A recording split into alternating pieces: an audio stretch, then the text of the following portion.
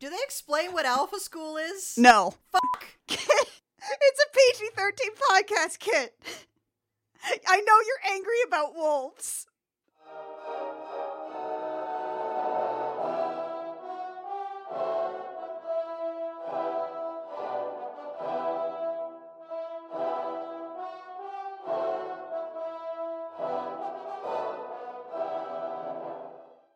Hey there, Internet. I'm Annie. I'm Kit. And I'm Mac. And this is I Will Fight You, a podcast where we've been turning opinion into stone cold fact since 1986. Today's fact, Richard Rich continues to need to be stopped, part 8,243. Oh, God. I think you did just fine with this one. It's such a great film, part of the cinematic masterpieces.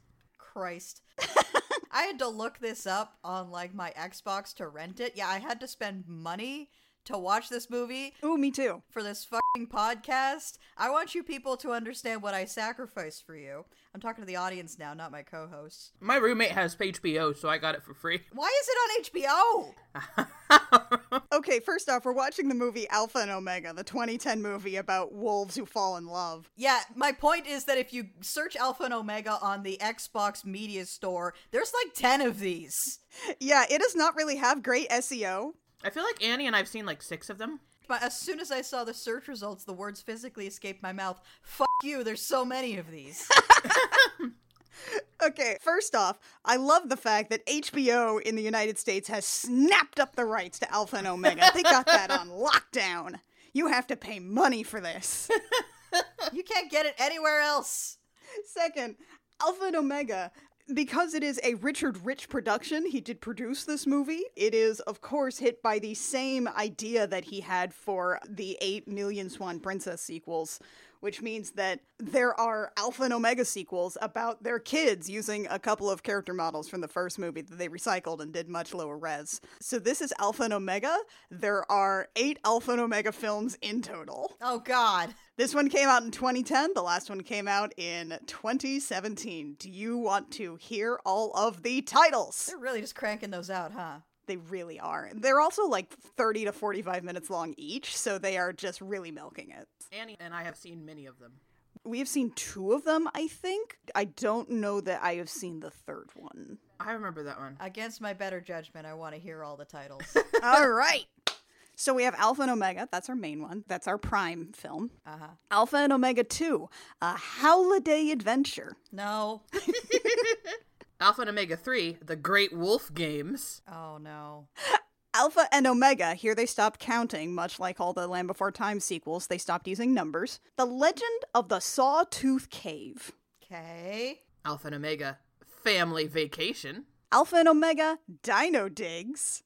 Alpha and Omega, The Big Furries. No. Yes. Fur-ease. No. Uh-huh. No. Uh-huh. Yeah, uh-huh. yeah. No. Yeah, And yeah. Alpha and Omega, Journey to Bear Kingdom. Just kids like noises of rage. They're speechless. I was gonna make a joke of how Journey to Bear Kingdom sounds like that time I went to the gay bar on a particular weekend, but it wasn't coming to me. I couldn't figure out what the particular weekend would be. Anyway, Alpha and Omega. This was unwatchable, you guys. It's so good. Here's the thing. This would normally be just a really terrible movie in the same vein that, most of the Swan Princess sequels are. However, this movie has fan fiction in the middle of the movie. This movie already pushes the bounds of what you can have in a kid's. Also, part of the reason this movie was so fucking unwatchable is besides the fact that it is incredibly subpar, and like most subpar animated movies, engages in a casting practice that my old boss called star fucking. Yep. Dennis Hopper plays the evil wolf in this. It was his last role before he died. This was Dennis Hopper's last role? Holy shit. I think it was. Oh my god. Hold on. They had a memorial for him in the credits. You're right, they did! It was also unwatchable because the version I rented had no subtitles and all the audio sounds like it was recorded inside of a tin shed 10 miles away. Oh my god, I think that might just be a problem with the version they put out, because I usually watch our movies for I Will Fight You with subtitles because I need to pay attention to all the horrible things people are saying. I could not turn on subtitles for this movie. Okay, it was not the last film he had. Oh, thank God. Okay. Whew. Mackenzie, could you get subtitles on this? Yeah, HBO had them. HBO's got that shit locked down. HBO's got exclusive rights to the subtitles. Everyone else has to suffer trying to pay attention to Justin Long. That's right, guys. This movie stars Justin frickin' Long. Why was the audio so bad? Like, the music was incredibly loud and the voices were incredibly quiet, and they sounded like they were literally phoned in. Like someone stuck a microphone onto a phone that one of the actors had called. I'm starting to think that they just put Justin Long in a sound booth for like 3 hours and told him to just pretend he had a wolf sona. Oh, God. Because he's just playing Justin Long, regular old insufferable Justin Long here. Wolves like each other's butts.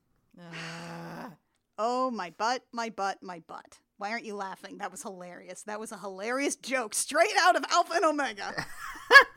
Let's talk about this movie. Quick note, this movie on Amazon is $3.99 to rent and $4.99 to own. You own it now? No! Just on principle, no. Just on principle, no. I don't want to have the ability to watch Alpha and Omega anytime I want. I paid money for Jupiter Ascending, and over the course of my watching of Jupiter Ascending, I realized that I had made the best decision of my life to own Jupiter Ascending and watch it whenever I wanted. This is not the case with Alpha and Omega. So this movie takes place in Alberta? Yeah. Yeah. About 3.5 hours from Kit. Yeah, about 3.5 hours from me is a place called Jasper National Park. It's the place where if you're fancy, you go ski. Okay.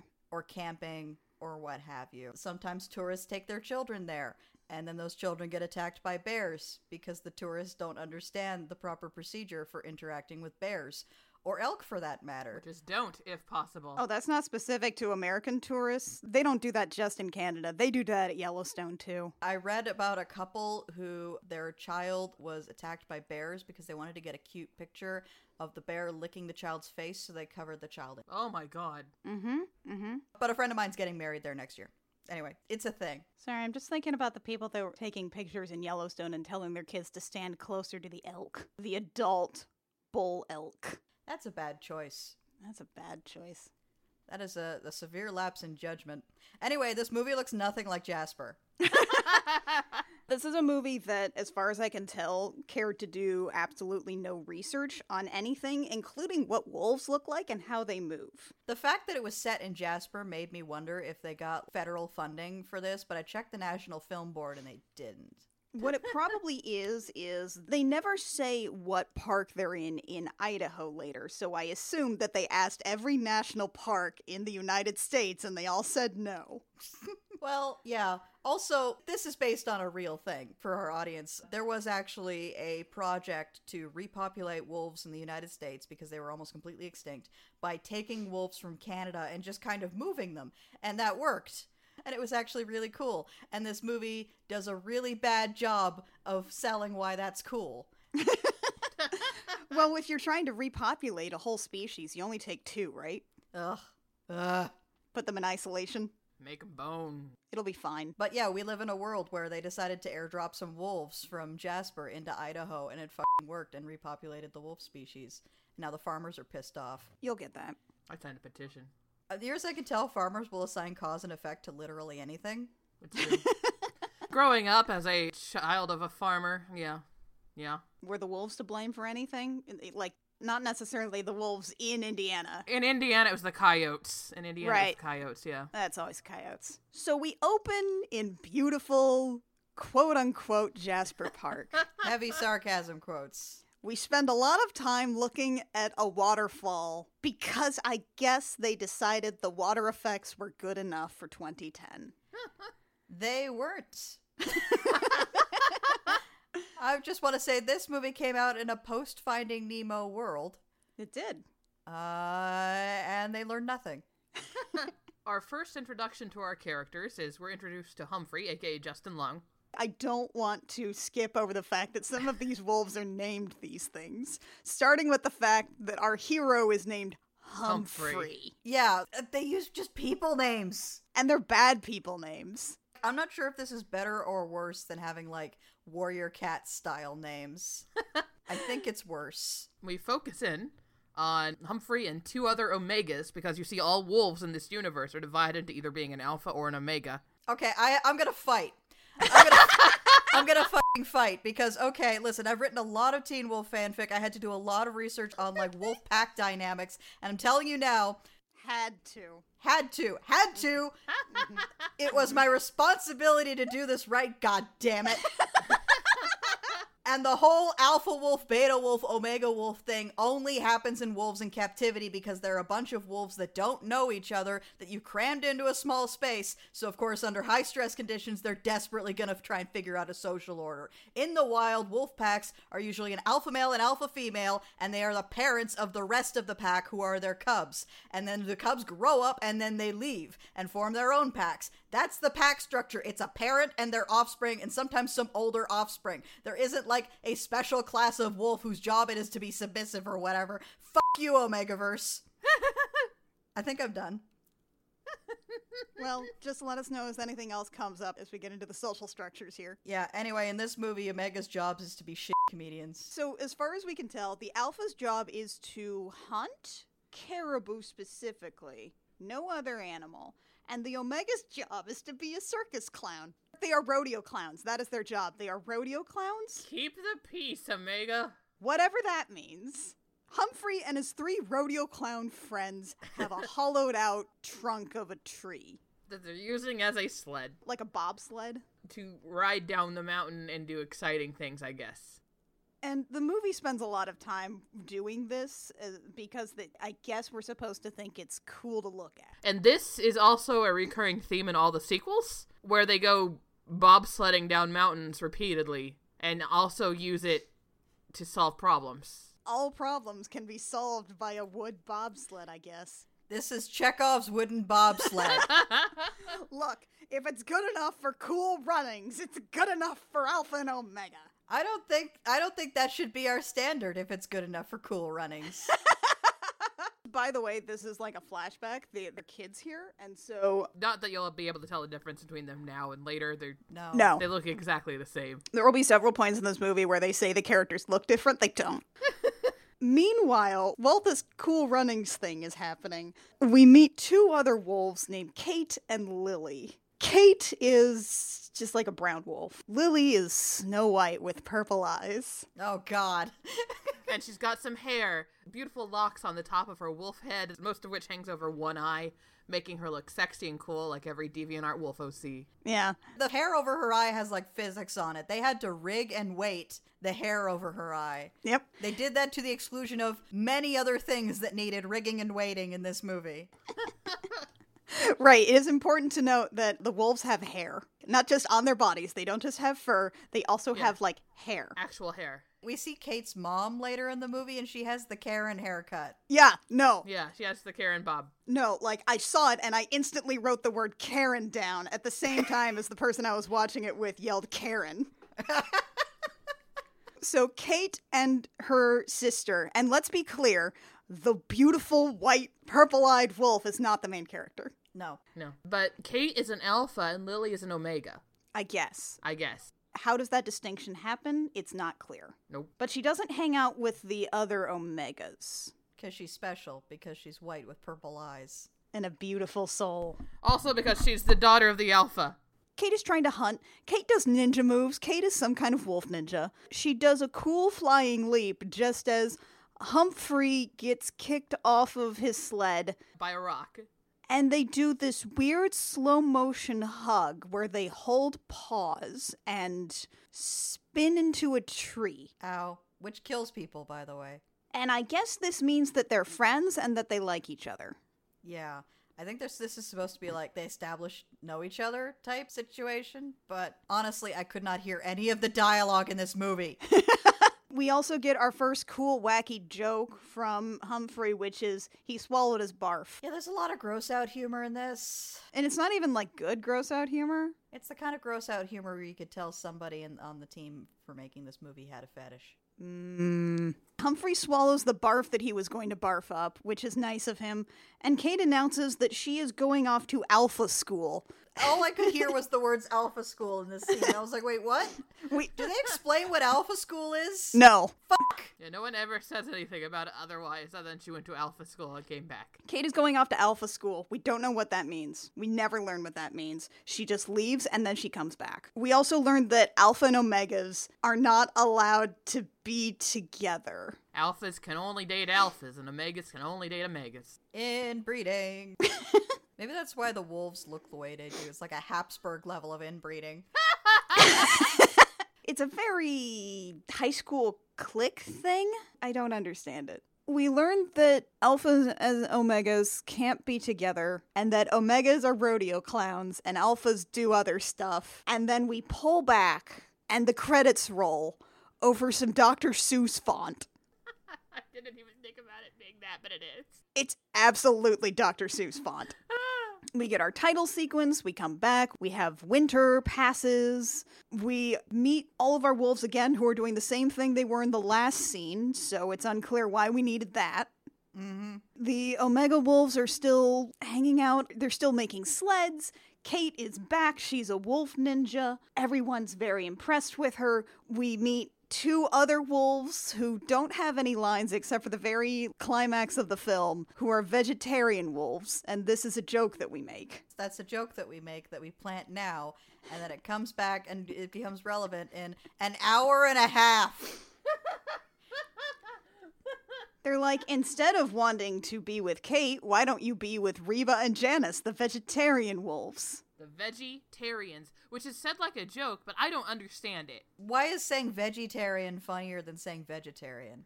Like, they explicitly wrote it out in the subtitles. It's VEGGIE-tarian, and it was clear that that was supposed to be a joke or something, and I don't get it. Oh, that's strange. I thought they were just talking weird. I thought the joke was that wolves typically eat meat. Are they obligate carnivores? I don't think so. They're not obligate carnivores like cats, but they need meat in their diet. Right. Just seems like they probably don't have super good, teeth structures to really eat berries exclusively. They highlight that it's supposed to be pronounced that way in the subtitles. That's like it's a joke that I don't get. Strange. Rich, what is that joke? Richard, explain it to me, Richard! That fool, Richard! Call me on my phone and tell me. I mean, I think he showed up to Emerald City Comic-Con last year. Maybe he'll show up again this year. Richard, answer for your crimes. Richard, we have an airing of grievances, Richard. I'll go to whatever he's at, and I'll just sit there, and then when they take questions, I will go up and I go, in the 2010 film Alpha and Omega, you make a joke that Reba and Janice are veggie-tarians, and I don't get it. Richard, explain it to me. Richard, explain this movie you produced. I like how other podcasts have friends of the show and we have enemies of the show. I think it's healthy to have a nemesis or 5. How's your Viscount nemesis doing? Oh, I think he's 9 now. I don't care for it. So we watch this sequence where the wolves are hunting some caribou. This is the only thing they eat, apparently, is caribou. Yeah, because later there's a joke about, hey, we could eat squirrels. Haha, bad joke. And they just let the squirrels go. Why wouldn't you eat the squirrels? If you're wondering how this movie handles the fact that the main characters are talking animals who are required to eat other talking animals, it doesn't. It refuses to acknowledge this. It refuses to engage with this concept. They're clearly hunting the caribou for food, but also the caribou are equally as, within the bounds of the story, they're equally people as the wolves. They, in fact, mooned the wolves. And we also see other animals that talk. Yeah, we meet multiple other animals that talk. So yeah, there's just this great big thing hovering over the movie that you're not supposed to think about too much. Because, you know how in The Lion King, the lions are all drawn cartooned and, all of the other talking animals are cartooned, but the wildebeest are distinctly not? Speaking of wildebeest. Have you seen The Lion King? Have you seen The Lion King? Have you seen the wildebeest stampede? Alpha and Omega hopes you haven't. Alpha and Omega hopes you've never seen it and that this is brand new to you because it's time for a stampede, folks. Yeah, some kind of hunting accident happens because there's a couple of wolves from the Eastern Pack that are also trying to hunt caribou. And so they're out of their territory and they're mad at it. Then some wolves bark to warn that something's coming, which wolves don't do. And then a wildebeest stampede happens, but it's caribou. And Kate does all these ninja jumps to get out of the stampede. And I'm thinking to myself, like, I have a note here that says, if Kate was Simba's dad, things would be different around here. Hang on, I don't think there are any caribou in Jasper. I think it's just red deer and elk. Really? Well, now there are. Well, that's true. Caribou tend to live a lot further north, wouldn't they? They're normally like up in the Northwest Territory and the Yukon and like northern Alberta. The government has a website on this. Thank you, government. Okay, so there are moose, there are elk, there are mule deer, there are white-tailed deer. Oh, woodland caribou.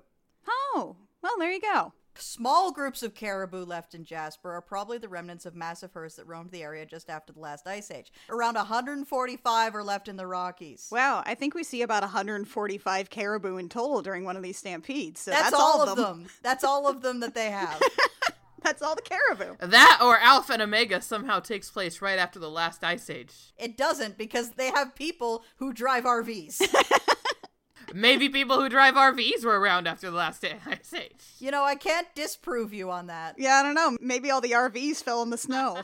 After the caribou stampede, there's a fight between some of the wolves from Kate's hunting group and some of the wolves from the Eastern Pack. They are going to fight. Kate cannot get them to stop fighting until the rodeo clowns enter the scene with a fat wolf. Yep, there's a wolf who's fat, and all the jokes surrounding him are that he's fat. That's what he's there for.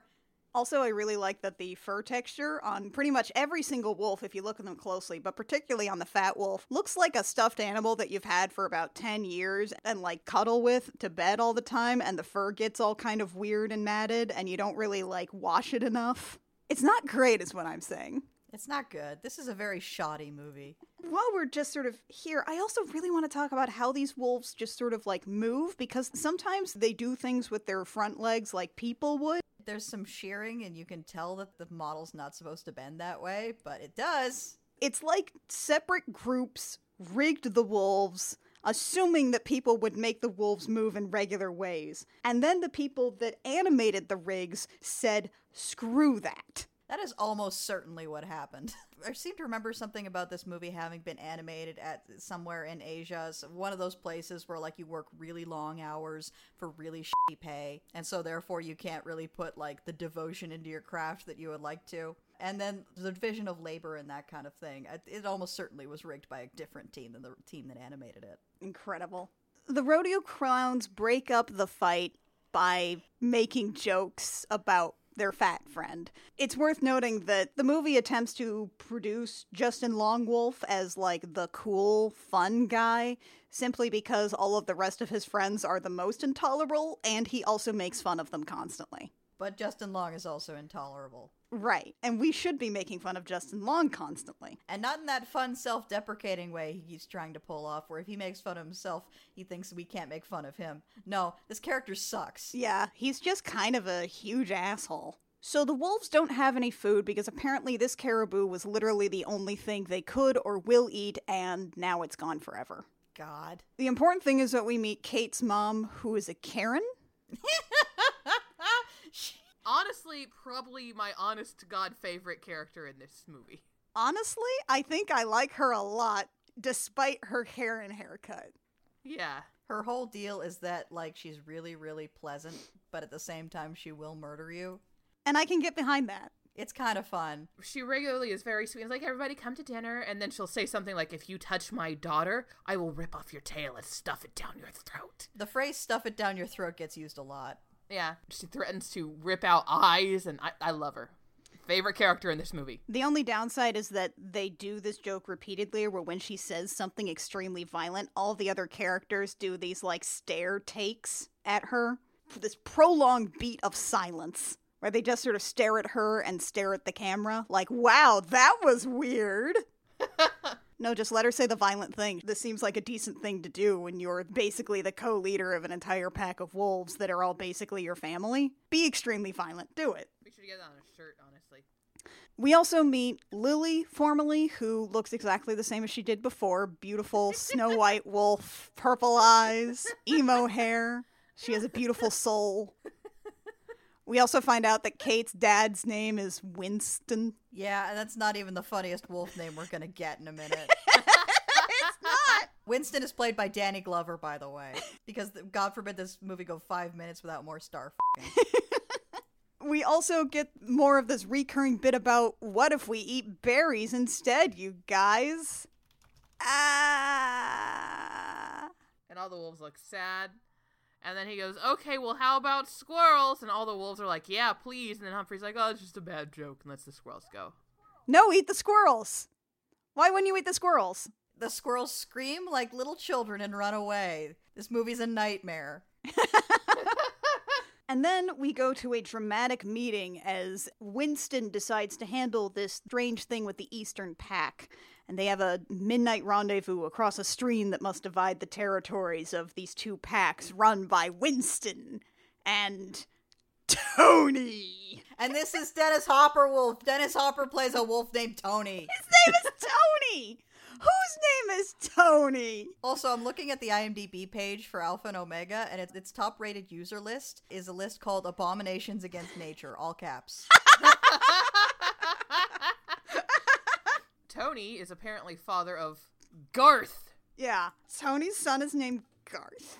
And apparently, who knows how long ago, Tony and Winston got together, and Winston gave this big speech about how the packs would join together whenever Kate and Garth got married. Right, so wolves get married in this movie. They're not like mates, they're not like something that sounds vaguely wolfy. They get married. They get wolf married, they renounce their sins before Wolf God, and they get wolf married. So after they talk about it, Tony's like, if Kate really has no problem with it, then she can meet Garth tonight at the Moonlight Howl. Kate, who is watching, who has snuck out to watch this whole thing, is like, Dad, I'm cool with it, that's fine. It's a very weird way to introduce a plot point that these wolf packs must be united and they must get married in order to do so. They could just, like, hang out together. Why do they need to unite the packs? They treat it like it's a royalty thing, where the only way to ensure, like, the combined inheritance of the leadership of the packs is to marry off two of its ruling members, but that's not how wolf packs work. Even in this movie, that's not how wolf packs work. It's insinuated that there's some kind of wolf law, I guess, but no one ever chooses to elaborate on it. Also, I just looked it up, and Lily, the beautiful Snow White wolf with the purple eyes, is played by Christina Ricci. I know, right? Christina frickin' Ricci. Wednesday Addams. Wednesday Addams, everybody. The Omegas are ready for the Moonlight Howl. They gussy up. We do a whole thing where it's like, wow, you guys, like, really fancied up for the Moonlight Howl. Their characters all look exactly the same. I think one of them combed his people hair. And they are ready, as we will never be ready, for the Moonlight Howl. Mackenzie.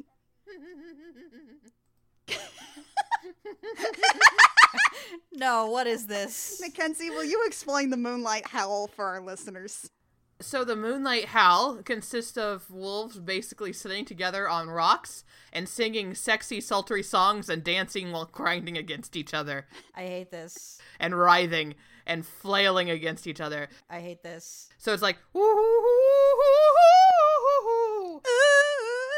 they're tangoing, they're like pressing against each other, butts are rubbing. They're so into it, man. They are so into this Moonlight Howl. I hate this. So this is the wolves having sex. Yeah. Sort of. This is the equivalent of one of those, like, high school dances where the chaperones look away, and the moment they do, everyone is grinding. But this is what they do all the time. This is the dance where someone gets teen pregnant.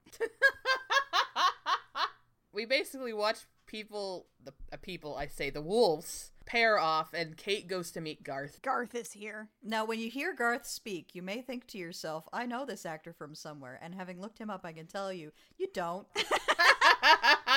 You think you do. You think this is somebody, but this is not somebody. This is just a guy who sounds like somebody. You know, that's funny because I had sort of the opposite thing where one of Garth's friends, whenever he talked, I was like, I know that voice. And I looked it up and I did. He voiced the lead kid, the goggle kid in the second series of Digimon. Christ. Yeah, it's Davis. Davis is in this movie. You might actually also know him from a bunch of other things. He was in Grey's Anatomy and Nashville as a main character for both of them. I don't watch those shows. Nobody who listens to our podcast watches those shows. No, I've never watched either of those shows. I watched Nashville. Well, good news, guys. Garth from Nashville is here. He has a spit curl, and I think he's supposed to look super buff, but he has the exact same wolf body as everybody else except for the fat wolf. He's supposed to be like super buff and super handsome, but yeah, he looks like every other wolf. He has russet red fur and green eyes. He seems fine. He's just kind of dumb, and his howl kills birds, which they could eat. They could. Yeah, they could eat those birds. Kate is very into Garth. He talks about how he's into fitness or something because he's clearly struggling for some way to describe himself. And then he leads up to his howl, and instead of a ooh kind of howl, it's just somebody going ow but badly. Ow, ow. It's like that sign of don't awoo. Mods are asleep post awoo. That's what this is. And every time he howls, it kills a bird. Which actually seems like it would be really useful. I'm not sure how it keeps killing birds.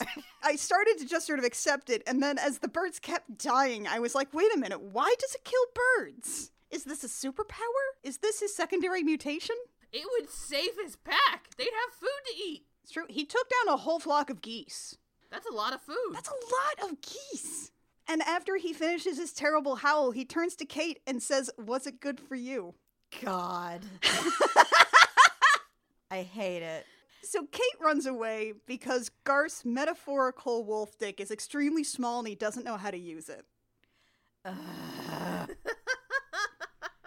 Where she meets Humphrey, who's like, oh yeah, no, I always like to take a break 10 minutes into a howl, so this is absolutely wolf sex. This is wolf sex. This is wolf sex. This is the eyes wide shut orgy of wolves. And they just do it on the reg. This is a regularly scheduled wolf orgy. Makes sense. Kate tries to come up with some things that she likes about Garth. She doesn't have anything because they talk for 5 seconds. And then they get hit by drug darts. You know how in every kid's movie, drugs are shown in a very specific way? It's this way. Mm-hmm. And it lasts a long time. Everything in this movie is inordinately long because they needed to pad like hell to make it fit 90 minutes! 90 minutes of my life I'm not getting back! And so they pass out. A couple of humans enter the frame, and they're like, bag 'em up, boys. We're going to Idaho. But we are not going to mention what place we're in Idaho because the national park didn't want this on them. These wolves didn't get tagged. No, they didn't get tracked in any way, shape, or form. They just put them in crates and drive them down to Idaho. Yep, and they put them in a little plane to get them down to Idaho, too. Like I said, this movie does not appropriately sell why this was a cool project. Nope. It was returning an extirpated species to, like, an area where they were solely needed because there were no apex predators left in Idaho at that point to hunt all the deer that kept throwing their shitty bodies in front of cars and eating literally everything. Because who's terrible at conservation? White folks! Ugh. She said, pointing 2 thumbs at herself. Who's got 2 thumbs and is really shitty at conservation? Me! Yo! Anyway, there's some wolves in a box. They have this sequence where basically we just have voiceovers over some boxes rattling in the back of a pickup truck, which the animators must have loved, frankly. If I were an animator on this project, I would really want to be on that sequence because I don't have to do shit. Oh god, I just remembered. Oh, I remembered the midnight howl and all the other times that you see the wolves make like O sounds with their lips. With their lips that they have. Their lips that stretch over their whole snout and make an ooh lip flap, and it's bad. The wolves arrive in Idaho. They are released, they are untagged, they book it, and immediately they run into a golf course. Why are there so many golf jokes in this movie? Who decided this needed to be here? It's like they decided that they needed to make jokes that both kids and adults can enjoy, so they made a whole bunch of body horror jokes about, like, butts and farting and swallowing your vomit. And then they also made jokes about golf because everything they knew about adults came from, like, the funny papers. Hey, what do grown-ups like? Grown-ups like golf, right? Let's just have a bunch of golf jokes. And also there's geese. It worked for Beetle Bailey. There's like a duck and a goose that play golf. There's some porcupines here who are watching the golf happen. Don't worry about them.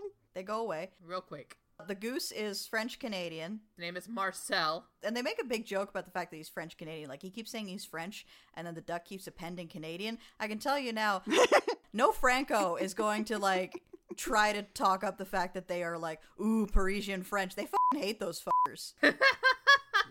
And then the duck is British. And also a caddy, maybe? Yeah, these guys are absolutely like an old gay couple. Except that they have a throwaway joke. One of the few things I was able to hear in this movie was the duck making a throwaway joke about an ex-girlfriend that Marcel the goose subsequently dated. Yeah, I don't buy it. I don't buy it. I don't buy it either. That was a desperate attempt to say they've got a case of the not gays, and I don't buy it. No, this is an old catty gay couple. Yep. The duck is named Patty, by the way. I have this line written here, and looking at it in isolation, it says, "Shut the hole that makes the words." And that by itself, out of context, is a spectacular line. It's very good. But delivered, it's the worst. The duck says, "Shut the hole that makes the words." Yeah, I don't care for that. That is not how you deliver that line, I am telling you. As someone who has delivered several lines very close to that, that is not how you deliver that line. That line needs to be delivered in an extremely loud Glaswegian accent. Powered by pure rage. Marcel here is very into golf, and he is the golfer. The duck is the caddy. They do the thing where you either do two things when you have cartoon fowl. You either have them act as though their fingers are big hands, a la like Owl from Winnie the Pooh, and they just have substance and texture and whatever, or you put the hands like right at where the finger like bones are on a bird, so like right at the top joint. They decided to do the feather fingers, but they also decided to make the feathers look like feathers in close-ups. It's disturbing. It's awful. It's awful, and I hate it. Also, there's an offhand joke from the wolves about how they'll ask these guys for directions, and if they turn out not to be useful, they'll just eat them. I can't tell even if that's supposed to be a joke, because Humphrey says that, and Kate's like, yeah, that makes sense. We'll just eat them. Because again, these wolves haven't eaten anything for like 48 hours. So there's an extended sequence where they hit a golf ball and it doesn't go into a hole. And then there's an extended chase sequence where they try to get the goose to talk to them. And folks, It's just the scene from Dragonheart again. Folks! 3 movies now we've had this. 3 fucking movies where there's a flying thing and a guy trying to hang on to the flying thing and nature obstacles. Why does this keep happening to us? Dick punches abound, folks. While the wolf just says, "Oh, my butt, my butt, my butt." It's 3 movies. Why does this keep happening? Is this the Dragonheart and Hansel and Gretel Witch Hunters? How did it happen in this one? I was watching this movie last night, and this sequence is starting to gear up, and a couple of seconds in, I was just like, no, this can't be happening again. I must be hallucinating. This can't be a thing that's happening again. Is this our brand now? Do we just need to find movies where somebody is drugged by a flying thing through a forest and they hit their junk on stuff? Are we gonna be watching, like, fucking Nutcracker movie, and there's gonna be a lot of jokes about cracking his nuts on stuff as he's getting dragged through the wilderness by some kind of flying thing? Oh, it's gonna happen, isn't it? God! Is this our brand now? We're cursed to just live in this space forever now. They do eventually catch the goose. And they explain they're just looking for a way back home. And the duck and the goose are like, "Aw, I'm gonna fuck." Yeah, there's a lot of jokes about repopulating. They really push the boundaries of what they can get away with in a kid's movie with regards to the fact that these wolves are supposed to fuck to make babies. And it's really irritating because, like, this attitude carries on throughout the whole movie where every time Kate is put off by something that involves her and Humphrey having some kind of intimate relationship, whether it be romantic or a sexual one, she is put off by it, and Humphrey is just, like, blatantly thirsty. I can't believe I paid 4 whole Canadian dollars to watch The Adventures of Friendzone Wolf.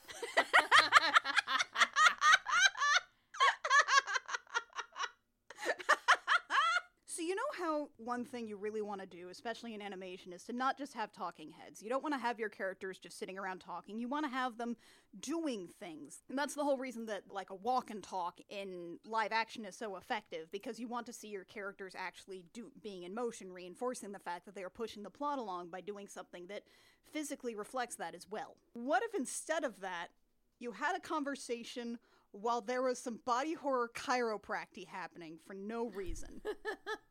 Why is there so much chiropractic in this scene? This goose has a long neck, and the duck bends it at 90 degrees about 3 times in 3 different places. It looks like the pipe screensaver from Windows 98.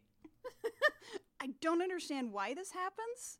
It doesn't underscore any part of the conversation. It doesn't reinforce anything. It doesn't even reflect anything. He's just breaking this goose's back while they talk about getting them back to Alberta. Is it weird that the wolves know that they live in Jasper National Park? Yeah, like, Yeah, it is weird. can they read the signs? By the way, they never say Alberta because this movie is for Americans, and Americans don't know what Alberta is. So they just say Jasper. Jasper in Canada. Yeah, Jasper in Canada, that's it. We're pretty clear on where Idaho is when we're not confusing it with Iowa. Sometimes we do that. I also confuse Idaho with Iowa.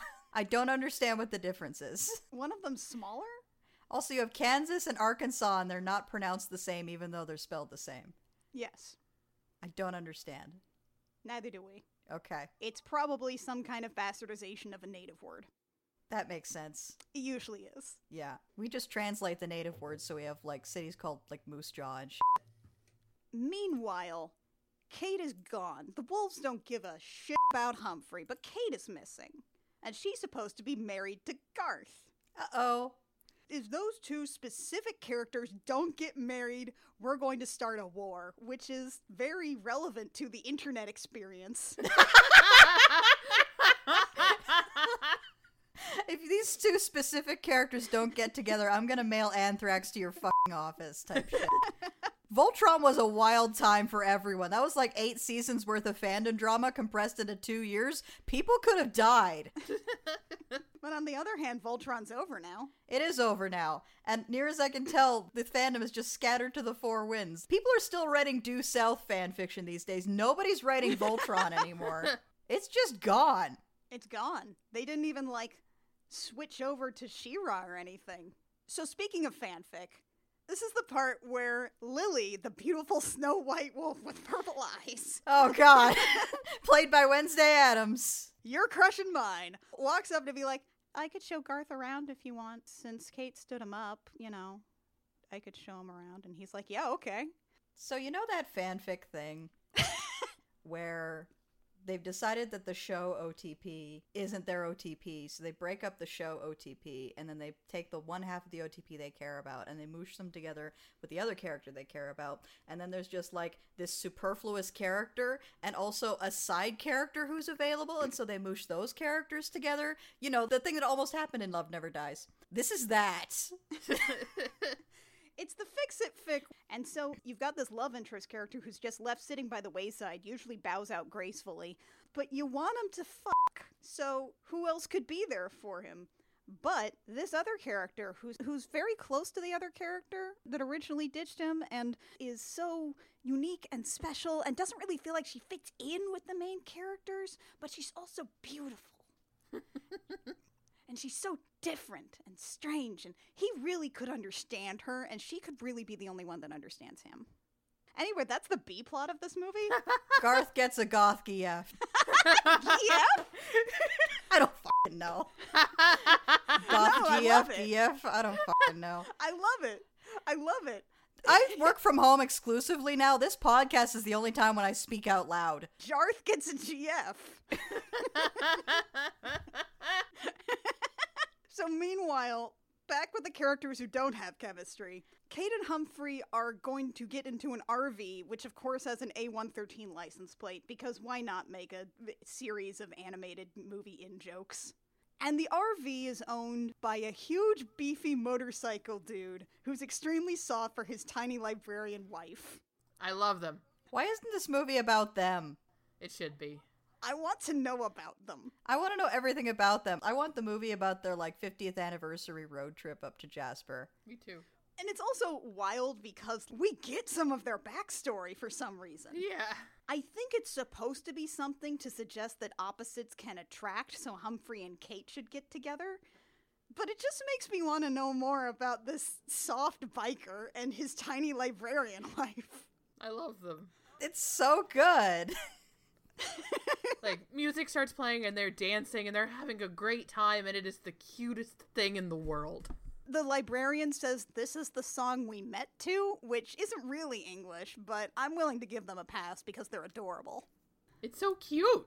Unfortunately, they try to draw cinematic parallels between them and the two wolves, and it sucks. It's terrible. The wolves have to avoid being seen by the biker and the librarian, so they kind of dance a little. It's like that scene from the Super Mario Brothers movie.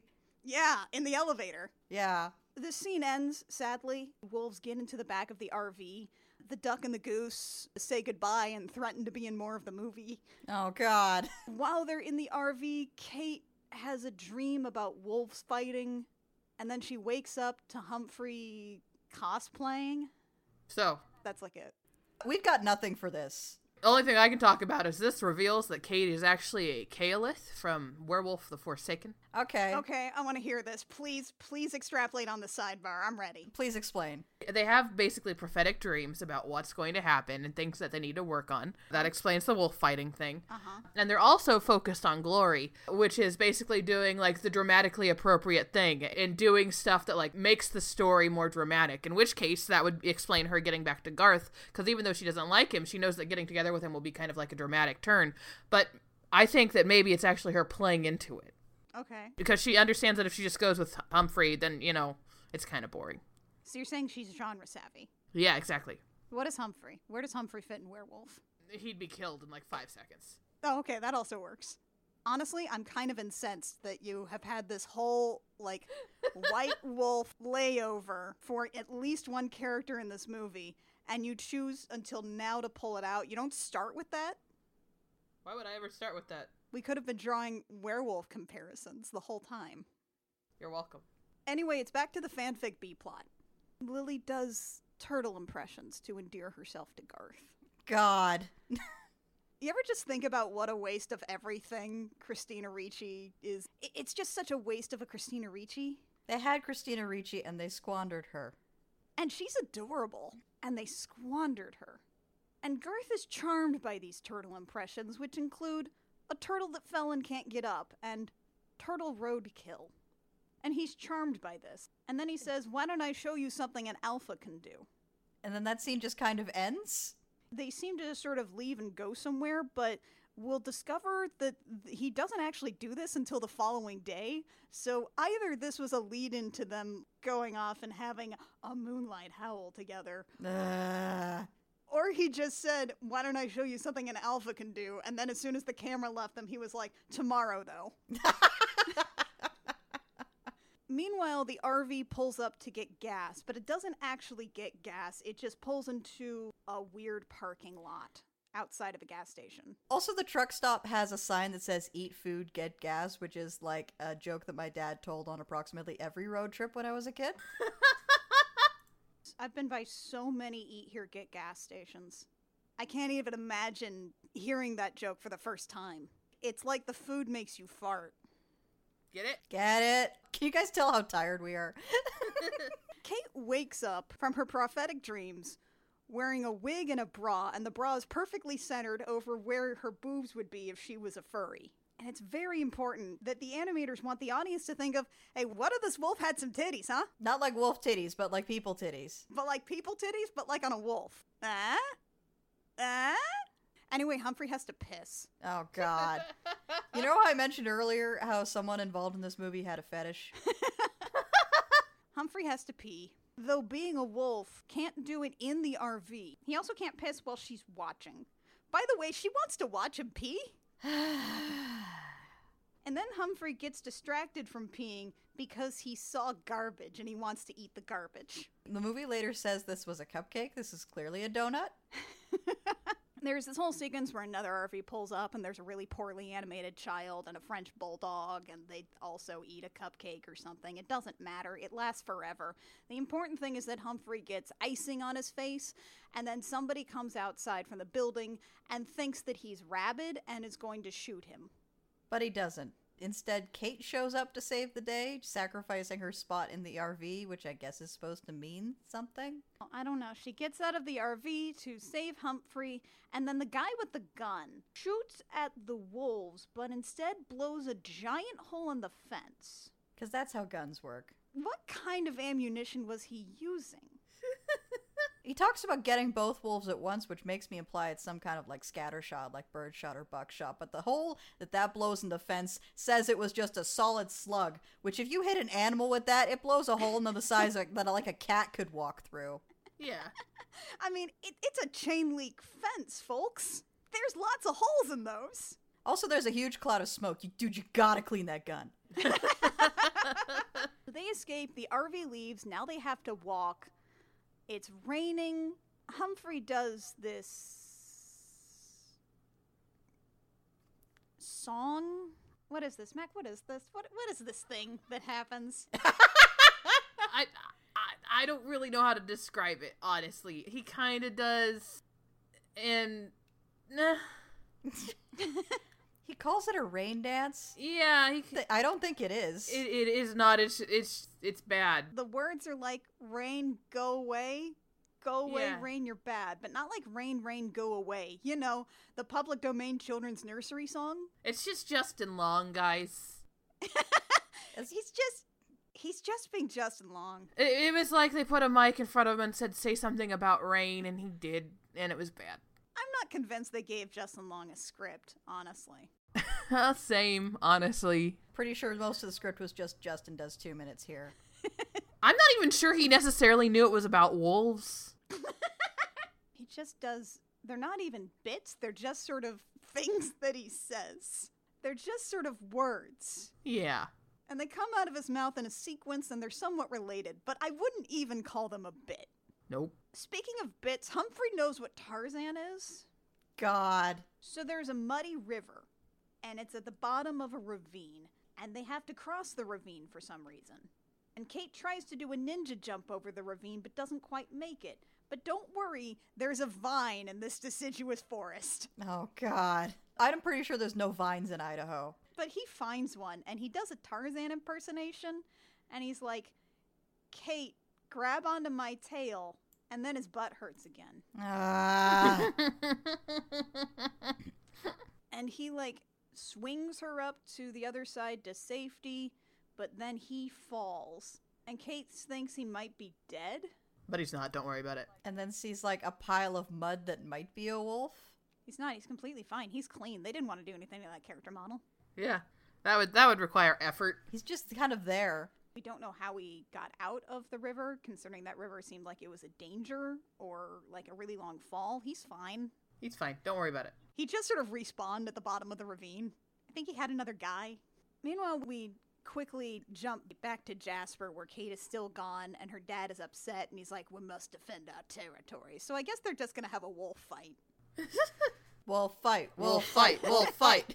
The next morning, we wake up, and our characters are touching noses, like they snuggled in their sleep. And it goes on for an interminably long time, this bit where they're touching noses. Humphrey doesn't even have the decency to be slightly embarrassed. He's just like, hey, our noses are touching. Hey, maybe we should get Wolf married. Do you want to get Wolf married? I want to get Wolf married. It's just an unwholesomely long sequence. Unfortunately, the duck and the goose are... Oh, God. And they're yelling at our heroes for not staying in the RV. They are righteously annoyed that they just handed these guys a resolution to the plot of this movie, and they didn't take it, and now we have to watch 45 more minutes of this. It's okay. At least these 45 minutes are just like long extended sequences you can kind of gloss over. Oh, they're so bad. Yep. By the way, we're only like halfway through the movie. Oh yeah, everybody. We have been recording for an hour and 15 minutes. The wolves ask Marcel and Patty how they can get home now, and they're like, oh, it's the train. I should note that this actually takes like 10 minutes to get through. Despite me saying, oh, it's the train, they have to like look at each other, and then there's some golf jokes and more golfing, and then finally they go, oh, there's the train, and they're at, like, where's the train? And then they go, let me show you, and they golf toward a mountain. They golf as a verb. I love it. It's right over there, and they're like, what? And it's like, it's over the mountain. You have to get over the mountain. It's on the other side of the mountain, the Canadian Express. Oh my god, I forgot in the initial golfing scene, there was like a really long riff on the whole Market Zero scene from The Big Lebowski. God, is that what that was? I think it was supposed to be a riff on the Market Zero scene. Lord have mercy. Because a woodpecker eats the ball before it goes in the hole. Right, that does happen. Meanwhile, the fanfic is still up and going. It's got another chapter out, and this one involves Garth kicking logs. Yeah, and then he says dinner is served. Because he kicked some logs. I guess they're eating logs now. We have no understanding that anyone has actually eaten any caribou, so I think everyone is just slowly starving to death over the course of this movie. You get a little loopy when you haven't eaten in a while. It explains the aggression, too. Also, like, I love how this movie tries to imply that really good hunting techniques involve, like, ninja assassin wolf moves, because otherwise they would have to, like, admit that it involves basically hanging on to a large animal and you just start eating. You don't even wait for it to be dead first, you just start eating. Eventually, it will be dead if you eat it enough. Lily is super turned on by the log-kicking ninja stuff. Like, she fans herself with her tail. And Garth is like, let me teach you how to hunt or something. The important thing is that he, like, tries to teach her how to stalk. And then they do the wiggle thing that cats do when they're about to pounce, but I don't think wolves do that. I don't think wolves do that either. They do the cat wiggle. Lily is like, oh no, I'm too shy to pounce on things. I'm so awkward and clumsy. Oh look, I'm now stuck in a tree. And he brushes her hair out of her eyes. And he's like, wow, you're beautiful. He like, she's all that's her. It's just one swipe of his paw. Of course, now she doesn't have her emo hair anymore. It's kind of like when they did that quote-unquote glow-up to the girl in Breakfast Club. It was not a glow-up. It was not a glow-up. Nope. It was bad. She was cuter before. She was so cute before. So we go back to Humphrey and Kate, because that chapter of the fanfic is over now. Like, please like and comment. Kudos. Are you kidding? This is fanfiction.net. You're right. Read and review. That's the request that's happening here. There you go. Please read and review. They will not post another chapter until they get at least 3 comments. So we go back to the main characters. Humphrey and Kate are having a snowball fight on the mountain in the most powdery-ass snow, and it's the worst. Yep. Kate says this line at some point that's like, how's that for a girl's throw? Now, Mackenzie, you're the only one that got subtitles. Did they say anything about throwing like a girl? No, which is odd. So that must have been a line that was cut at some point. Or maybe HBO took it off because HBO was like, this isn't, we like boobs. Well, in that case, why didn't they just cut the whole movie? I don't know. Why didn't they add boobs to the wolves? They could have, though. You're welcome. And then a baby bear shows up. And there's like this scene where Justin Long is joking around the baby bear, and Kate looks over like, aw, he's good with kids. He is dating material. Fuck. Unfortunately, it's still Justin Long. Yeah. And he gets the cub hurt. He hits the cub with a snowball, and the cub cries. Yeah, and then, you know, when you hurt a baby cub, mama's nearby. Along with her polyamorous triad. Yeah. They actually studied bears for this one. These are properly rigged bears, and I think they did all 3 major types of bears. I think so, yeah. There's like a grizzly, a Kodiak, and a great brown bear, and they're all raising this one child together. There's an inordinate amount of effort going into the design of these polyamorous bears raising this one small child. Again, can we just make this movie about these polyamorous bears? I want to know more about the polyamorous I think they're all male bears, too, so I want to know more about these polyamorous gay bears.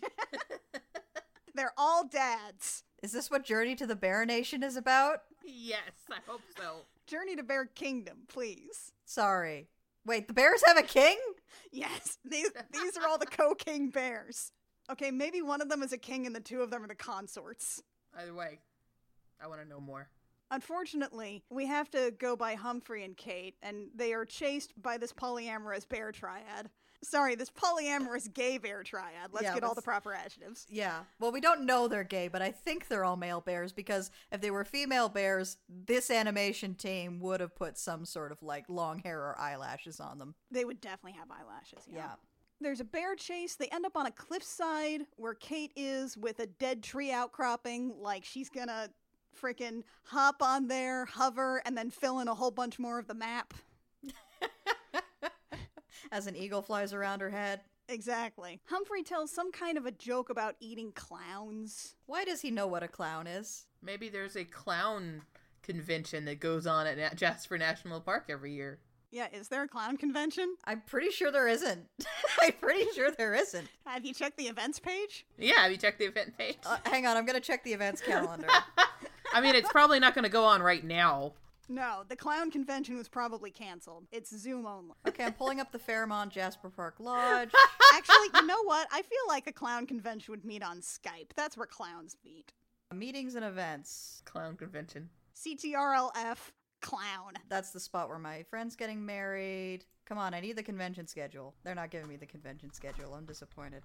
Clowns Jasper National Park. Here's someone in a clown costume at Jasper. I mean, yeah. Maybe that's how he knows. He just met a clown once, and he was like, Yeah. brother. Yeah, what are you? Good news, though. The Canadian Express is chugging along on the other side of this mountain below this cliff. I'm here to tell you that there is no train in Canada that isn't express. I'll tell you that right now. Passenger rail here is fucking garbage, folks. I'm sorry, do you not also want to focus on the fact that this is like a toy train? It's an old, like, steam engine with 6 cars and a caboose. There's a cow catcher on the front of this. At least 2 or 3 of these train cars are empty except for some hay. This is a train that has an express route around the Christmas tree in a movie with rich kids. Some little kid like, Papa, thank you for my new train. So the only way for them to make it to the train in time is by sledding down a tree again. Told you, it's Chekhov's bobsled. Only one of the bears comes after them. I guess the other 2 decided to go back and check on their son. Because they're good parents. Because they're good parents. They eventually get on the train and they're riding on it. It's its thing. Don't worry about it. There's a whole sequence. There's a whole prolonged, will they make it on the train sequence. It takes approximately 1,000,000 years. The goose and the duck are there and they're like, are they gonna make it on the train, audience? They do. They do. But folks, did you perhaps forget about how awkward the Moonlight Howl is? No. Because it's time again, folks! Why do we have to go back to this? Recurring theme. Because Lily needs to get a boyfriend. Ah. Garth needs a girlfriend. Needs a hot goth girlfriend. Hot goth GF. Garth needs to fulfill the dream of dating Christina Ricci. Garth has killed several birds. And Lily starts teaching him how to howl properly. Which takes a ridiculously short amount of time. She's like, howl from here, and she puts her horrible paw on his heart. So this is basically just once more with feeling. Yeah. Yeah. Or it's like, have you heard of the diaphragm, Garth? And then basically he's just like, oh my god, his howling is beautiful now. Lily taught him how to love. Oh god. And we interlace this with a scene on the train as the moon is beautiful and Kate and Humphrey are talking, and Humphrey's like, oh, look at the moon. Let me sing my howl. Ah. I hate this. I hate this so much. And Kate's like, what are you doing? And he's like, oh, the mood and the moon, howl with me, Kate. And she does. So he's essentially just whipped his dick out. Yeah. The mood just seemed right, you know? It was the moment. It's fine. It's fine. It felt right. It felt good. Now's the time. And Humphrey, the Omega, the dork, has the most beautiful howl of them all. Do you think Justin Long had to do this, or did they bring in a singing double? You really think Justin Long looks like a guy who can sing? I think he looks like a guy who thinks he can sing. I think he's more of a Garth. I think what they did was kind of like how the guy who was actually in the Darth Vader suit thought that he was actually going to get all the lines, and then they dubbed him over with James Earl Jones without him knowing about it. So they told Justin Long to howl sing, to do his little awoo, and then they dubbed it over with somebody else. And they sing. They howl together. And it's beautiful. It's not. It's just awkward. At least they don't grind. At least they don't grind. Small blessings. Small blessings. The wolves don't grind. The clouds part and the crack of sunlight comes through them. The wolves didn't grind on this fucking train. The goose and the duck arrive, and Kate is so beautiful when she is sleeping. Except it's also night now, because it's the full moon. Winston! Says, I can see that, Tony! God. The fact that their names are Winston and Tony just sucks any dramatic tension out of this scene. Their names are Winston and Tony! Why are their names Winston and Tony? You couldn't think of any other names that didn't sound like this? It's dramatically set up so that they should have fucking warrior cat names, like Bramblepelt or some shit. And instead, they have names like Winston and Tony. Well, they couldn't even come up with, like, cool human names. They're just Winston and Tony. Celtic names are good for that shit. Sure. But no, it's time for the packs to declare war on each other. But before that, a really good joke. Oh no. Yes, and a lot of bounce. The packs are arranged on either side of this cave. They're all kind of arranged on like little cliff bits, like little sticky out bits that they can stand on, like freaking goats. And just as they're about to pounce, something happens. Reba and Janice run through. Stop the insanity. They've got some squirrels on their backs, and they've got a whole bunch of berries. And they're just shouting, "Stop the insanity! Go organic! Stop the insanity! Go organic!" When Mackenzie and I watched this for the first time, we lost our composure entirely. We had to stop the movie. What? I have 10 questions. All right. Question number 1. Uh-huh. Does the phrase go organic imply that wolves have agriculture? Question number 2. If the wolves have agriculture, does this imply that they have pesticides? And therefore there would be a delineation between pesticide use and non-pesticide use. Question number 3. If these are vegetarian wolves, why are they so incensed about going organic in particular? Question number 4. I don't actually, I'm just confused on so many different levels. I don't think I'm gonna make it to 10 before I just break down. Honestly, for us, it was the word organic that really got us, because Yeah. it seems like they're confusing organic with vegetarian. Yeah, they're hunters. They're not even hunter-gatherers, they're just hunters. Everything's organic by default. There are very few things that are more organic than a deer you just killed with your own mouth. Are these GMO caribou? Does Monsanto have a patent on these caribou? Are these not natural caribou? Are they store-bought? What does any of having to go organic have to do with 2 packs of wolves going to kill each other? Is this because there's a food scarcity? There's so much of this that just, I don't... What? What? What? What is this? Yes. What is this? Why is one of the wolves named Reba? Why didn't they get Reba to play the wolf named Reba? Am I at 10 yet? I think that's 7. I just... Stop the insanity. Go organic. Stop the insanity. Go organic. I hate this. Anyway, the packs declare war on each other. I hate that there's still like 20 minutes left in this movie. Meanwhile, on the train, they're like, oh, we passed a sign. We're in Canada now.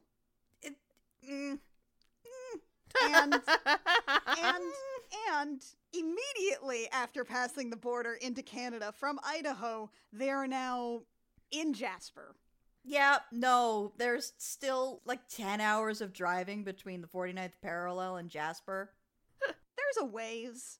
Jasper is not on the border. You gotta go through like Medicine Hat and some shit. You gotta go through like really dismal prairie before you get to Jasper on that fucking train. But it's okay.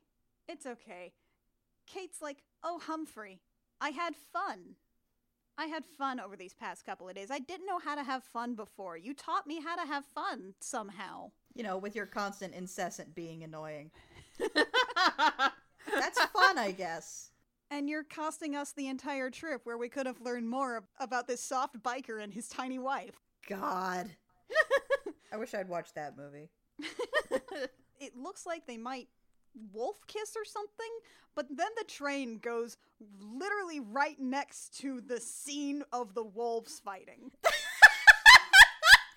It's so close. Like it opens directly up on that scene. It's like a car in a Disney World dark ride going right next to a scene from a movie. It's right there, and at no point do we see any train tracks in the previous shots of this, like, rocky gulch. This train goes right in the middle of this territory. Yep. Nobody seems to mind. It's not even like a raised train track or anything. It's on the ground. That's bad. But the movie was not interested in any more travel sequences, so they just sort of dropped them off at the scene. We gotta wrap this shit up. Yeah, we gotta wrap it up, man. So Kate immediately hops off the train and runs up and is like, "Oh, Mary Garth, it's okay." Exactly like that. And the wolves are like, "Oh, we don't have to fight anymore. Hooray! Let's celebrate." And then go through like the worst animation glitch where they just kind of lift their front legs and hop. I don't think it's a glitch. You have always said it's a glitch, and I think this is intentional. Well, I think it's also intentional, but it looks like it should be a glitch. It does. Some of the wolves start doing like a little dance celebration, but most of them just sort of do a weird hop. I could just imagine the animator team, like, it's 2 a.m., and they're like, we gotta do a crowd scene? You want it when? There's like 40 wolves in this scene. Oh, fuck. All right, well, just make them hop. Just make them, nobody will notice. Make them hop. And they just kind of hop. There's bits where all the wolves are gathering together, and then they slowly disperse behind the characters. So, like, I assume they're leaving, but they all just kind of, like, hop leave. Like, they hop from the back feet to the front feet and the back feet to the front feet. Like, you know when you have a wind-up toy that's supposed to move, and it's really just a vibration? Yeah. These characters just kind of slowly vibrate because they're happy that Kate and Garth are going to get married. Except Humphrey. Humphrey is sad. Humphrey is sad. Humphrey is like, oh, okay, goodbye, bye. We're meant to care about Humphrey's feelings. Yeah, but we don't. But we don't. And then we come to what I assume is the next morning, where it's a nice day for a wolf wedding. It's a nice day for a wolf wedding. Thank you, Mackenzie. I appreciate you. In the middle of the wolf wedding, Kate's like, I can't marry Garth. I love Humphrey. And Garth's like, good, I love Lily. Oh, by the way, Humphrey in the middle of this is apparently going to hop on a train and go be a wolf hobo. He's going to be the littlest hobo. He has packed his little bindle. We should also talk about how there is an incredibly detailed wolf wedding ceremony. They don't just have like a wolf pastor who asks if they'll say man and wife. There's no prolonged sequence. One of the Omegas narrates how the wolf wedding happens to another character who by all accounts should know how it works. Yeah, somebody sat down and like worked out an entire wolf wedding ceremony. They're like, this is how it should go. They accept each other's scent, they nibble each other's ears, and now they will rub noses to symbolize that they are mates. Why does that symbolize that they're mates? I don't know. Okay, also, they're mates now. They're not married. They're not wolf husband and wolf wife. They are mates now, and I'm confused and upset. Kate says, I can't. Garth says, I can't either. I'm in love with an Omega. And so am I. So am I. And they're like, it isn't done. It's against pack law for some reason. And then suddenly caribou show up. There's another wolf fight, and this starts another wildebeest stampede. I know earlier we asked if you ever saw Lion King, and I'm just wondering, have you seen it yet? Hey kids, did you forget about Lion King in the middle of this movie? We hope so.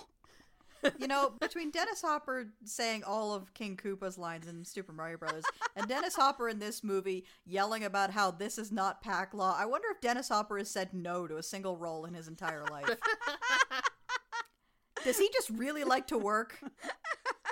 That man will say anything on camera, apparently. Somebody has to, I suppose. Which, considering he was in Blue Velvet, yeah. Somebody has to say these lines, so he figures it may as well be him. There's another caribou stampede, except it's all the caribou that live in this park. All 145 of them. All 145 of them. Instead of Simba getting stuck on a tree, Mufasa gets stuck on a tree. And by that I mean 2 wolves get stuck on a tree. Tony and Winston. Why are they called Tony and Winston? Every time! One of them has a bad disc in his hip. Oh yeah, that was this thing that was planted at the start of the movie, by the way. We first introduced Tony. He's got a slipped disc. It's a real pain.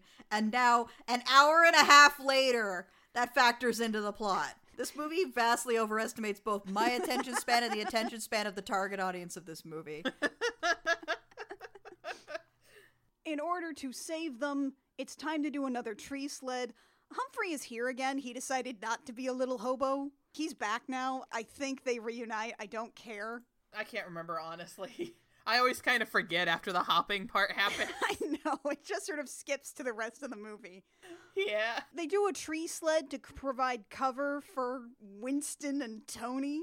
Kate gets a little bit trampled, and then Humphrey gets a lot of bit trampled. But unfortunately, no one dies. Humphrey thinks Kate's dead, and so he starts beginning to howl, and he's so sad, and everybody else howls. Right, everyone does a sad awoo, which is different from a horny awoo, because they actually go awoo, and they don't go like, ooh. Yeah, oh. Everybody does a sad awoo, and now Kate is completely fine, actually. You know. Yeah. Brings Kate back to life with the Sadawoo. It's like how when all the Pokemon cried Ash back to life after Mewtwo murdered him.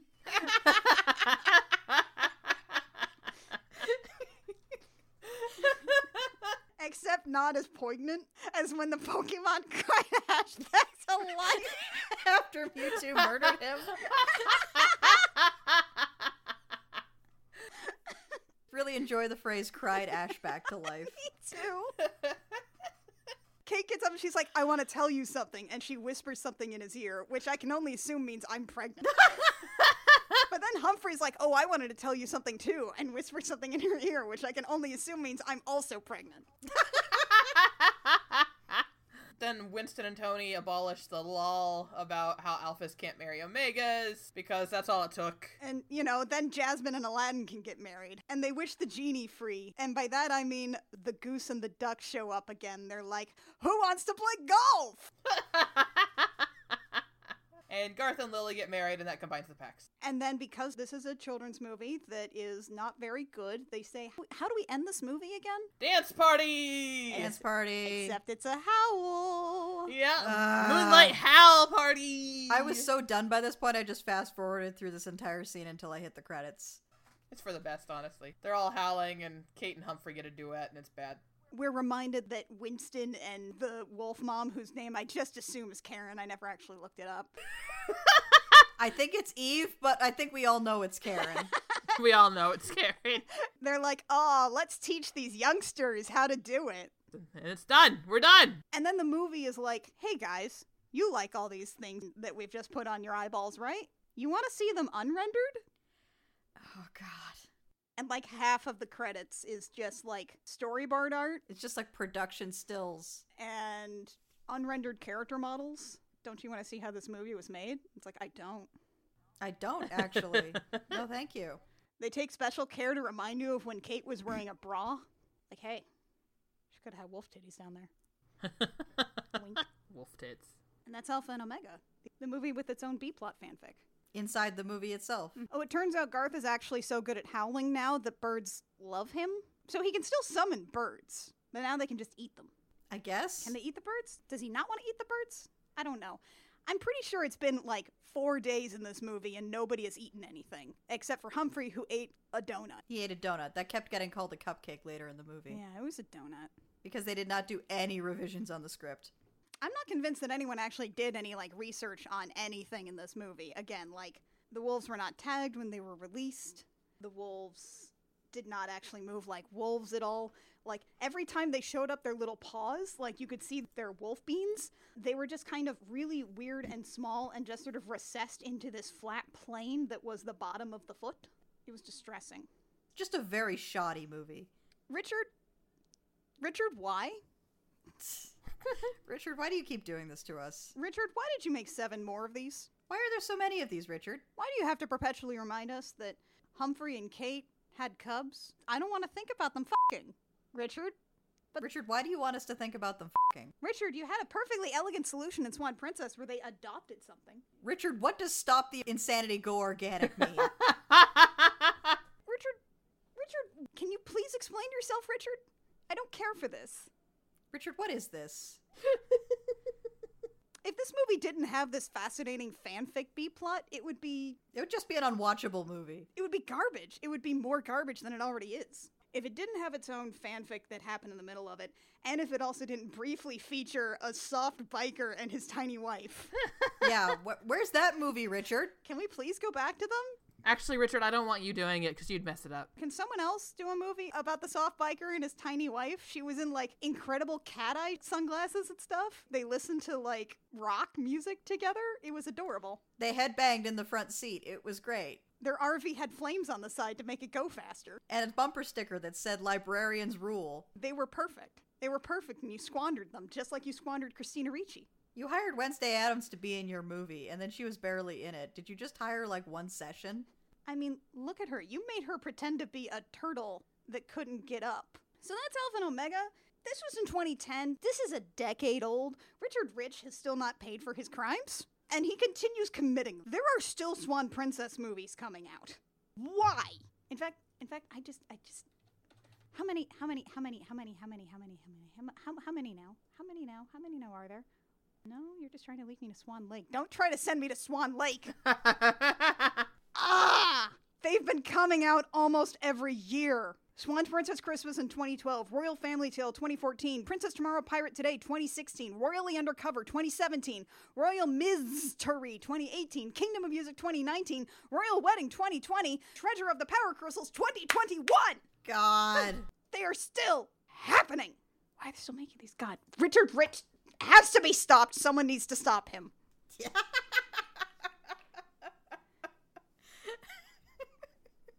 Stop this, Richard. Stop this. I am begging you. If Alpha and Omega isn't proof that Richard Rich needs to be stopped after all the squandering of perfectly good story hooks, I don't know. I can't.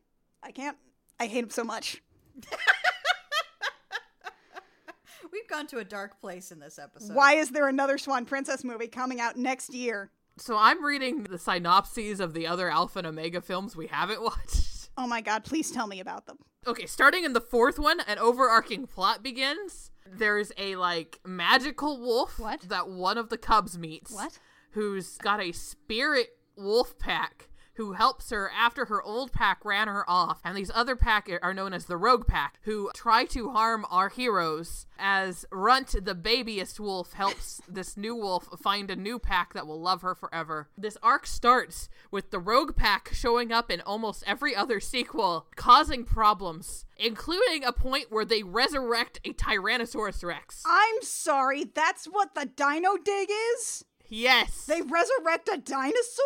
They resurrect a Tyrannosaurus Rex who wants to terrorize and eat the forest. Now hold up, I know Alberta is just swimming in dinosaurs, but are there actually any T-Rexes they found in Alberta? There's an Albertosaurus, which is like a T-Rex-like predator, but it's nowhere near as big. I don't think any Tyrannosaur skeletons have been uncovered in, like, Drumheller, which is the area where the dinosaurs are, which is quite a distance from Jasper, I feel like I should point out.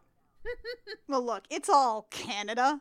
It's fine. Claudette, Runt, and Stinky must rescue their parents from the rogue wolves and bears that got lost on a hunting trip during a harsh winter. Right, hold on. I know these names, but I need you to back up and spell out for the audience these three names and who these characters are. So these three names are the cubs of Kate and Humphrey.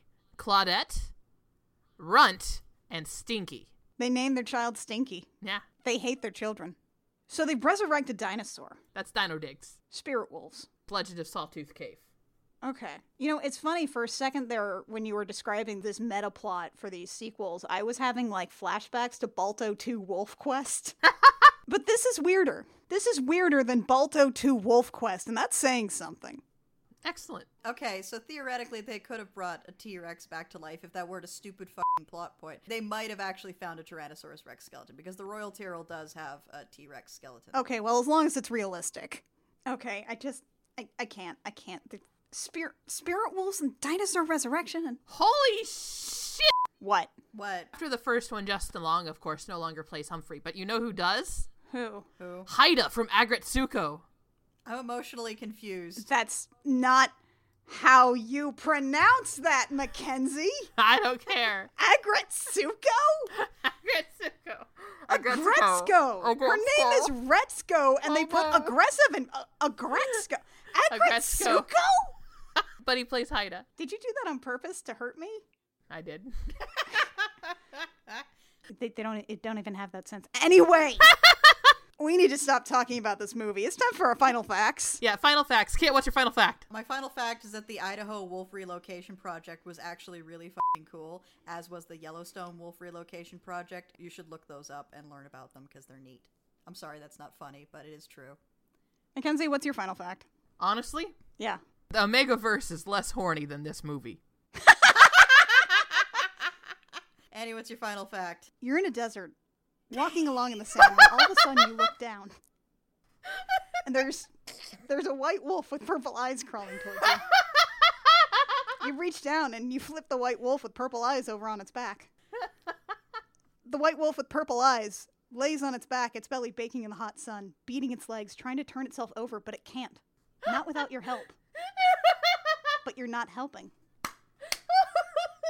Why is that? Why is that, Richard? Why is that, Richard? Surely we've convinced you at this point that Richard Rich must be stopped. Did you hear the part about the dinosaur?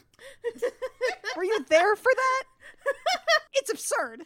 Join us next time. This is our October episode. Happy Halloween, by the way. Sorry there's no Gothtober this year. It's wolves now. Yeah, it's just wolves. Happy Wolftober. Happy Wolftober. We're coming up on the end of the year, folks, and if there's anything you know about me is that I hold Christmas in my heart all year round, and by that I mean I like it when it's close to my birthday. Our next episode is coming out in the middle of November, which means it comes out during Christmas. We're gonna do a fun Christmas surprise for all of us. We're determining that we need to watch a movie before any of us have actually seen this movie. This could go very well or very badly. We'll find out together. Join us next time with our fact that is, by all accounts, the Nutcracker and the Four Realms should be our shit. We don't know whether it is, but it should be. Radiates that energy. It has the energy. And we're gonna find out. We're gonna find out if it's actually our shit or not. But you know, we've seen both Snow White and the Huntsman movies, so... The bar is so low at this point. We don't necessarily ask for quality movies. No, what we want is something that's astonishingly high budget and then just kind of a bit shit regardless. Mm-hmm. It's just to prove that you can't spend your way to good art. Which is also why the Maleficent movies are on our list. Yes. Join us next time when we talk about Cracker and the Four Realms. We'll find out together whether or not it's actually a good movie, or if it's a bad movie that we enjoy. I Will Fight You comes out every 5 weeks wherever you download podcasts. It is edited by Lucas Brown of the Math of You podcast. Hi, Lucas. How's it going? We're sorry, Lucas. We're sorry Kit swore so much, Lucas. I'm sorry, Lucas. Keep the one best fuck. Kit was very mad about this movie and did a lot of cusses, Lucas. 90 minutes! If you would like to talk to us, you can find us on Twitter at CRC Podcasts, that is plural. You can find information about this and our other podcast projects on our website, crookedrussiancam.horse. That's crookedrussiancam.horse. If you want to support us, you can give us a like, rate, review, subscribe, what have you. You can also do that with dollars at patreon.com/thegemmjam for a couple of bucks a month. You can get lots of behind-the-scenes things, some cutting room floor stuff for our video series Date Me, Damn It. You can do a lot of Gem Jammer things, like submit us smut that we will talk about on our show. For $69, you can get bragging tier rights and absolutely nothing else. You get a title on our Discord. That's all you get. That's literally it. We recently redesigned our Patreon, and it's basically a giant shit post now, which is our wound. And more people have subscribed as a result, so I think that means it was a success. Join us next time for The Nutcracker and the Four Realms, where we'll all find out together if it's actually watchable. I might be even more furious by the next time you hear from me, folks. After that one, we'll have an extra special surprise that I have demanded to watch for several years. Yeah, since we started this show, It's been on the she's list for been a like, long we need to time. do this movie, and we keep telling her no. And Mackenzie keeps saying, yes, it's just you. It's just me saying no to you. Yeah, sorry, Kit, you're the last line of defense. And finally, I'm like, all right, you know what?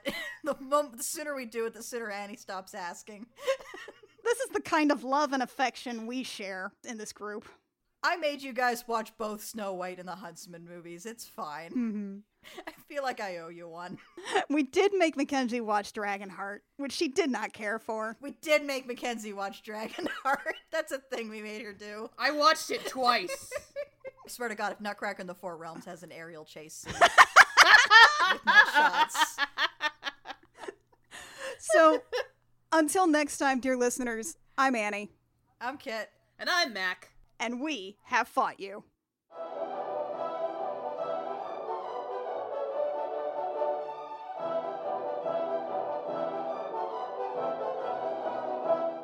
By the way, Lucas, just so you know about my new cat. He occasionally likes to scream. From my work on Date Me, damn it, I'm sorry ahead of time. I make no apologies. My cat screams indiscriminately.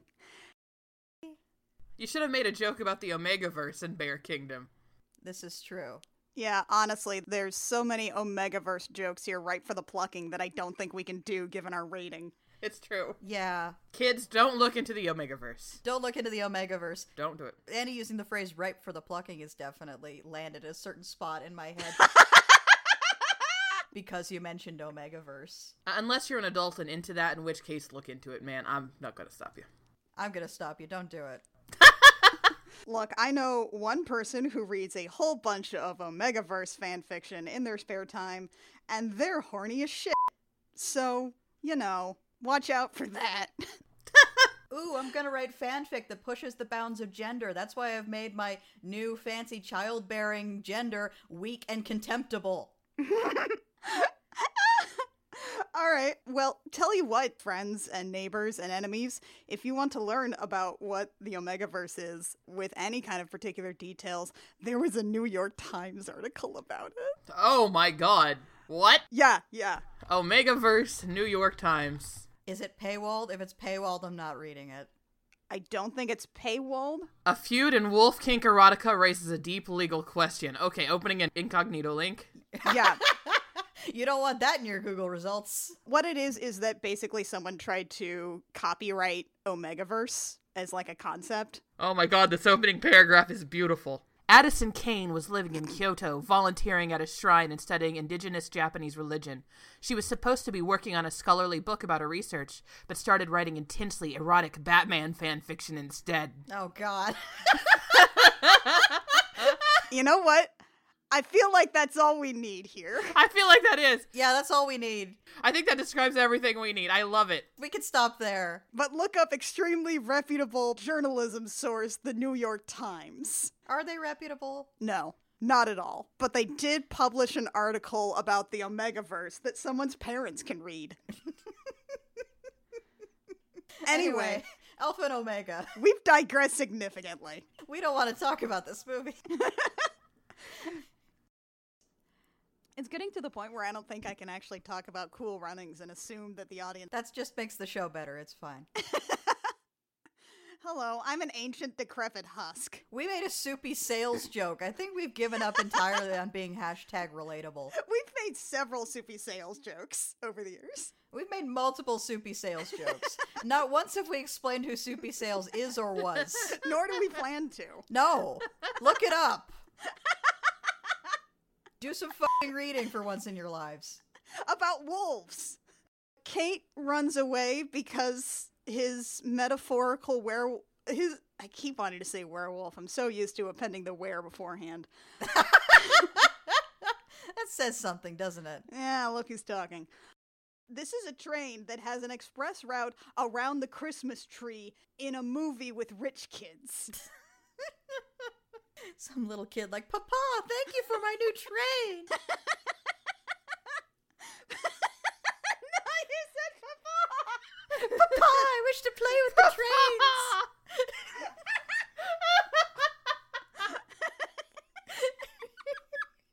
Oh my god. joke. I'm sorry. Oh, Papa, what a wonderful Christmas gift you've gotten me. This whole tub of lard, Papa. Papa, the sailor suit is the best thing I've ever seen. Just a little sailor suit with a big lollipop. It comes with this free turkey baster.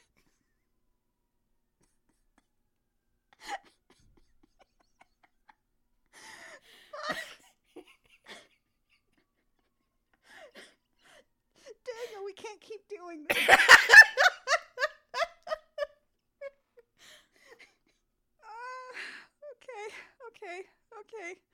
Okay, no more Papa. No more Papa. No more Papa for this episode. So... That's the sound of Annie looking up the entire turtle monologue from Blade Runner. Shut up, you don't know me.